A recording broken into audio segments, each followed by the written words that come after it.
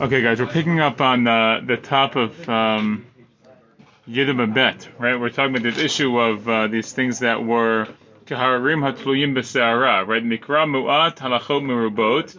And the way the Gemara seems to be approaching that phrase in the Mishnah is that there's some element of these particular halachot that don't really have scriptural source, which is kind of strange, right? We have to admit, it's a little bit strange. The Mishnah makes it sound like the issue is that there's very little scripture about this topic, and there's lots of details about the topic. And the way the Gemara is approaching it is almost a little more minimalistic. Like, okay, like of course there's psukim about this topic, but there are some halachot that are missing. So for instance, for Shabbat, it was like, Melechet Machsheva. Now, Melechet Machsheva is a bigger issue, but nonetheless, it's not like all of Hilchot Shabbos is Melechet Machsheva. But nonetheless, okay. Now we get to Chagigot, so we'll say as follows. Second line, Yidam Abed. Chagigot says Michtav Ktivan. What do you mean Chagigot? It is written. We do have things. Rashi says Kedamrina Leel Mi V'Chagotem Oto. Right? V'Chagotem Oto Chag L'Hashem. So that's the word Chag. That's a Chagiga. Where it says Lo Tzricha L'Keda Amar Le Rapapa La Abaye. It's necessary to say this for the element of the thing that Rabbi Papa says to Abai. From where do we know that this pasuk v'chagotem chag l'Hashem refers to zvicha, refers to a korban, meaning the korban chagiga? Dilma chogu chaga kamar rachmana. Maybe God's simply saying, have a celebration, right? Have a chag. Alamayata, but if that was the case, when it says that Moshe, when Moshe goes to Paro in last week's parsha, it says we're going to go out to the desert and we should quote unquote celebrate. And then that also should be a reference only to having a celebration and not actual korbanot. And if you say, well, yeah, maybe that's exactly what Moshe was saying to Paro. But it says, but Moshe says to Paro, you should also give us zvachim ve'olot. So clearly, there's korbanot there as well. So if that's the case, again, so Rav Papa is saying to Abaye again that v'chagotem chag l'Hashem is what's it called? So we'd say the idea is that you might suggest, this is the point, right? You might have suggested that the chagiga is simply a celebration. So what we're learning is it's actually a korban. Mar says, but maybe this is what God is saying to the people. Ichlu ushtu v'chogu chaga. Come on, right? Just eat and drink and have a celebration in front of me. Okay, again, more simcha. Maybe that's it. They look at Rashi here. V'hai zvachim dikra lav shlamim ninhu ela bezavachta basar le'achol. Maybe the zvachim be'olot. I mean, not the olot, but I guess the zvachim part. Maybe the idea there is just eat and drink. Meaning, like, so the zvachim is basically a barbecue, right? You should have meat and have a great time in the celebration. Where it says lo sagadach. Don't think that. Because it says v'lo yalin chelav chagi ad boker. Because part of the description is, it says that the chelav chagi, that the chelav of my chag, okay, so the chelav is the forbidden fats, and the chag is presumably the chagiga here. The halacha is you can't leave those fats over till the morning. You have to burn them overnight. V'saka daitach techogu hu. If you think this just means have a celebration, tarba l'chag itlei. Does the chag have tarba? Tarba means fats, like these fats. The chelav, did it really have that? So it can't really mean this. So it must really mean the actual korban. Okay. Gemara says, maybe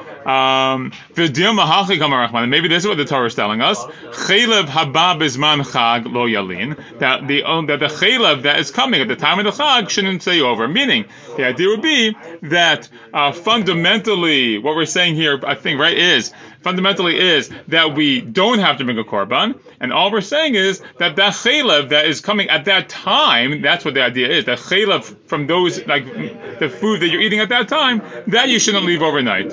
Gemara says, yeah, but if that's the case, habab izman chagu d'lo yalin hadekol hashana kula yalin. What then? Only fat, like certain this halacha of not leaving fats, the forbidden fats overnight, it only applies to certain time during the year. That seems a very bizarre idea. That this halachic limitation, right, this isser, would be only like limited to very particular times, because the issue is that you have, if it's not actually a korban, right, it's just a timing thing. So why would you have forbidden fats that have to be burned in the mizbeach for certain times of the year and not other times of the year, that doesn't seem to make a lot of sense. So the Gemara says, so kol halayla ad haboker ktiv. The Pasuk says all night until the day. Okay, meaning that is an indication that korbanot in general, right, have to have this isser of not leaving the fat overnight, and not just limited to a particular time. Okay, so Gemara says, well, Dilma, maybe I could say as follows. Imeahu, if I use that pasuk though, hava minahu la'aseh katav rachmana, hai lelav. I could say, well, no, the different psukim are for different purposes. One pasuk is for what we call an isser aseh, and one's for the lav, the negative commandment. Meaning the idea would be that you could have different psukim, and they're not telling us different laws necessarily, it's just sort of like doubling down on the isser. You can have the lav, right, the negative commandment, and you can have the prohibition that comes from a positive commandment of kol halayla adabu. Okay, Gemara says, I lost my place, sorry. The lav, if Gemara says, yeah, but if it's a lav, katav achrina, there's another pasuk which says, v'lo yalin min habasar shetizbach be'erev bayom harishon laboker. You shouldn't leave over from the meat that you offer at night on the first day in the morning. You can't leave it over to the morning the next day. So again, we don't need the extra lav. Again, the Gemara just going back and forth here, so it's all complicated here. But the point is, the Gemara is going back and forth and saying that whatever suggestions you're making don't seem to carry through based on the other psukim and the other evidence we have. The Gemara says, well, v'dilma lav bor lav b'shnei lavim ve'esei. Maybe the extra pasuk of the lav is just an extra pasuk, and we have two negative commandments and one positive commandment. So again, so it's like tripling down. The Gemara says, well, ella atya midbar. But rather we say, no, we actually have a gzeira shava of midbar. What does that mean? Ktiv hacha v'yachogu li bamidbar, uktiv hatam hazvachim umincha higashtem li bamidbar. Right, it says over here, again, v'yachogu li bamidbar, right, by the case of, again, with Moshe going to Paro, they should celebrate with me in the midbar. And it says in Amos, have you brought me zvachim and mincha in the desert? Now, those psukim, right, through that Gzeira Shava, shows us ma lahalan zvachim, avkan zvachim. That those psukim indicate that just as over there it's talking about zvachim, meaning in Amos, so here also we're talking about zvachim, again, meaning korbanot. So the point is that we have a pasuk already, finally, we should conclude that we have a pasuk that seems to indicate that we have to have a korban chagiga. So, what does it mean? Right? The Gemara says, "Umay ha'harim hatulim b'sara." So then, what does it mean in the Mishnah when it says that chagigot are like mountains hanging by a hair? Right? The idea of mountain hanging by a hair sounds like it doesn't really have that much of a source in the scripture, but we see it does have a source. So Gemara answers, Divrei Torah midivrei Kabbalah lo yalfinan, that you can't, because the pasuk of Hazvachim u'mincha is from Amos, which is Divrei Kabbalah, right, which is from the Nevi'im. So the truth is, we can't derive Divrei Torah from Divrei Kabbalah. That's what the Gemara is saying. So because of that limitation warrants the description of Keharim Hatluyin Bese'ara. Okay, so again, just a quick to review quickly. Well, this is what we're sort of doing before. We're going to do it again. Is the question the Gemara asks about this type of thing? The Chagiga is, why does the Mishnah refer to it as Keharim Hatluyin Bese'ara with Mikra Muat B'Halachot Merubot, when after all we seem to have explicit psukim that indicate you have to bring a korban chagiga? That's not like mikra mu'at. That's all it is. Like that's the pasuk that tells you this. What are you talking about? And the answer is, well, it really wouldn't have been obvious at all on its own. There's lots of different explanations why we may, or different psukim even that may have been able to be explained differently. Finally, we have this Gzeira Shava from Amos, and what we're able to conclude is, even though there is this pasuk, nonetheless that pasuk is lacking something because it's Divrei Kabbalah as opposed to Divrei Torah, and that's what warrants the explanation of this, the terminology by the Mishnah. Okay. Now, moving on, we're going to start talking about Me'ilot. Now, we're going to have to get stuck in the middle of this today, and we'll continue it tomorrow. Okay, for Me'ilot, for this sugya, you have to understand two things. Me'ilot means, right, misusing consecrated items. When you're taking the item that was consecrated to the Beit HaMikdash, it was made hekdesh, and you're going to use it for your own purposes. Okay, that's what Me'ilah is.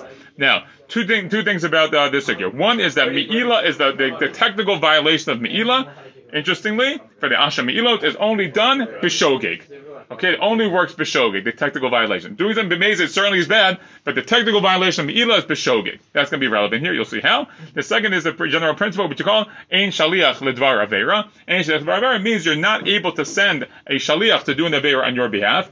Why? So the svara is we say divrei harav, v'divrei hatalmud, divrei mishomim. If I have the words of the master and the words of the student, who am I supposed to listen to? We're clearly supposed to listen to the words of the master. What does that mean? It means if Hashem gave us a mitzvah, okay, and I asked my friend Ruvain to go do an aveira on my behalf, Ruvain should say to himself, wait a second, Kron just asked me to do an Aveira, but Hashkadosh Baruch Hu has told me not to do that Aveira, so I'm not going to do that Aveira. If I choose to do the Aveira, then I'm not just, I can't blame Kron for asking me to do it. I have to face the responsibility from Hashem, because I have to recognize that there's more of a responsibility to Hashem. So that's what we say, Ein Shaliach L'Dvar Aveira. Okay, let's see what that says here. So again, the Me'ilah that says, Michtav K'tiva.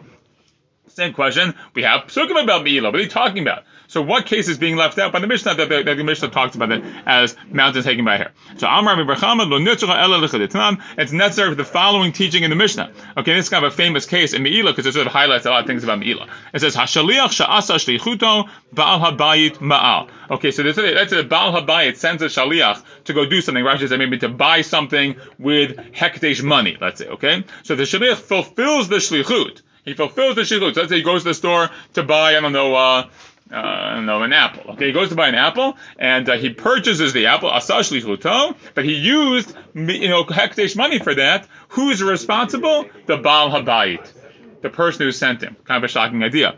Okay, lo asah shlichuto. If he didn't do what he was supposed to do, okay, and I guess maybe he bought something else. Let's say he didn't buy an apple, he bought an orange.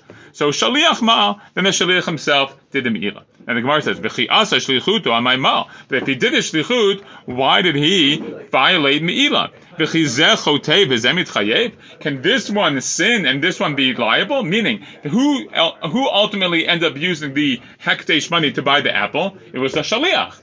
Right, and we know Ein Shaliach L'Dvar Aveira. So why should this guy is sinning and the other guy, the Baal Habayit, should be chayav? Why should he be chayav for the actions of the shaliach?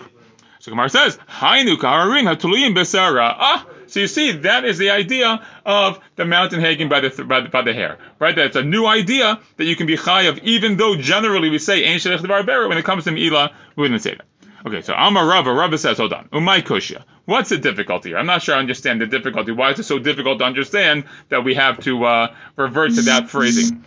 Dilma Shani Me'ilah, Yalfa Chet Chet Mitru. Maybe Me'ilah is simply a different idea. I mean, we apply different halachot to Me'ilah because we have Gzeira Shavi. We can derive Chet from the halachah of the Truma. What does that mean? Ma hatam shlucho shaladon kamoto. Just as over there when it comes to the case of Truma, shlucho shaladon kamoto, meaning I can send somebody else to separate Truma on my behalf, and it works. Afkan shlucho shel adam kamoto. Here too, I can say shlucho shel adam kamoto, meaning it's basically a gzera shava. It's a gzera dekatuv. That me'ilah is an exception to the rule. Just like truma has shlichut, me'ilah also has shlichut. But me'ilah is an aveira, whereas truma is a mitzvah. Doesn't matter. That's how the gzera shava works. That's what Rabba suggests. So Ella Amar Rabba. So Rabba says, forget that case. I'll give you a different situation, which is a new idea, rather than Shaliach and Shaliach D'var Aveira case. That we can explain to the Gzera Shava. We can explain that based on for the following teaching in the Braita. It says, Nizkar Baal Habayit v'lo Nizkar Shaliach. Let's say they weren't aware, right? We said that the whole thing is based on Shogeg and Me'ilah. So let's say the Baal Habayit remembers after he sends the Shaliach, right, to go buy this apple, let's say at the store, he remembers that the money that he sent him with is hekdesh money. But the shaliach does not remember, or it's just because it's unaware. So the halacha is shaliach ma'al. The shaliach did the me'ilah in that case, because since the Baal Habayit is not in the status of shogeg anymore, and the shaliach is, so in that case the shaliach is ma'al, even if he does exactly what the Baal Habayit said to do. So Gemara says, what do you mean? Shaliach anya ma'ikabi, but the poor shaliach, what did he do? He says, Hainu karina tulim b'sara. So you see, that's what Rabbi says. That's a harina tulim b'sara. The idea that we blame the shaliach, even though the Baal Habayit could have been more to blame. Let's say. Okay, so Amar Ravashi says, what are you talking about? My kosher. What's the difficulty there? Dilma midi dehava moti maut hekdesh lechulan. Maybe that's not such a new idea. Right? Maybe it's just similar. It's similar to the case of moti maut hekdesh lechulan, somebody who uses maut hekdesh, the money of hekdesh, for chulan purposes, for non-sacred purposes. Let's look at the Rashi. Midi dehava ashar kol moti and maut hekdesh lechulan b'shogeg shimalu. Right? Why is it any different than anybody else who uses hekdesh money accidentally? The shaliach wasn't aware that there was hekdesh money, and he bought the apple. Isn't that the story of every single case of me'ilah, basically, where you're not aware that money was hekdesh and you used it? That's exactly what we say me'ilah is always. We just said me'ilah is always about shogeg. So Ella Amar Rav Ashi lo nitzucha ela chedinat. So it's necessary, rather, for the following teaching in the Mishnah: Natal Evan Okora Shal Hekdesh Hareze Lo Ma'al Nitana Lechaviro Hu Ma'al V'Chaviro Lo Ma'al. Okay, what's the case? It says as follows: a person picks up a stone or a beam that is Hekdesh. Okay, picking up that stone or that beam, hareza lo ma'al. You're not in violation of me'ilah at that point. But nitana lechaviro, if you give it to your friend, hu ma'al, he, the one who picked it up and gave it over, is doing me'ilah, and the friend is not doing me'ilah. Rashi says, hu ma'al, dekeman shenitanam lo, once he gave it to this other guy, hotzian miyad hekdesh l'chulin, and that act of giving to the other person is also removing it from its sacred status to a non-sacred status, and that is problematic. V'chaviro lo ma'al. Whenever the friend wants to do it afterwards, there's no me'ilah, because the moment where it was misused was when it was transferred as a hekdesh item to the friend. Okay? Now, the Gemara says, Michte, look, let's see. Mishkal Shakla, he picks it up, Malihu, Mali Chavero. What difference does it make to me whether it's him or the friend? Meaning, ultimately, who's going to be using the item is the friend. So what's going on here? Okay? So Gemara answers, says, excuse me, this is, we said Rav Ashi? Yeah. Hainu kaharin hatuluyin b'sara. So that, again, I think that's the harin hatuluyin b'sara. This idea, it's sort of hard to explain why this should be, that you're in violation and not the friend. That's harin hatuluyin b'sara. That's the unclear thing. Let's just do one more line. Umay kusha, the Gemara says again, but what's the difficulty? Dilma kiddush Shmuel. Maybe it's like Shmuel himself says. Da'amar Shmuel, hacha b'gizbar hamisurot lo avni binyan askinan tekol hecha demancha bershuda didei mancha. Maybe the guy who picks up the stone or the beam, maybe he's the gizbar. Maybe he's the treasurer of the Beit HaMikdash, and therefore he has the right to deal with all these different sacred items, right? You can't say, for example, if you're the one in charge of all the sacred items in the Beit HaMikdash, so you can't reorganize, you can't move things around. Like, of course, you'd be allowed to move things around. You're allowed to pick things up because you're going to have to do that sometimes. So he has the right to do that. So maybe this guy, this Baal Habayit, right, who, quote unquote, right, who picks up the item, so that was permissible for him to do that. But the big issue was, again, so wherever he wants to put it down, he can put it down. 1 second. But the bottom line is, so for him, for the Gizbar, the act that is sort of the prohibited act is the transfer. It's giving it over. The Gemara was asking, what's the difference between this guy picking up the item and this guy picking up the item? Either way, picking up an item that is hekdesh and you're intending, let's say, to use it for something else, what are you doing picking up the item? You shouldn't be touching the item. It belongs to the Beit HaMikdash. So Shmuel says, yeah, but if that guy who's picking up the item is the Gizbar, he has a right to pick it up. So there is a big difference between him picking it up and the friend picking it up. Him picking it up is totally permissible, but transferring it is problematic. And that will be the situation. So if that's the case, it's not such a big chiddush. And again, if it's not a big chiddush, why again is the Mishnah calling this kaharin hatulin b'sara? So we'll leave with that question, and hopefully tomorrow we'll be able to resolve it.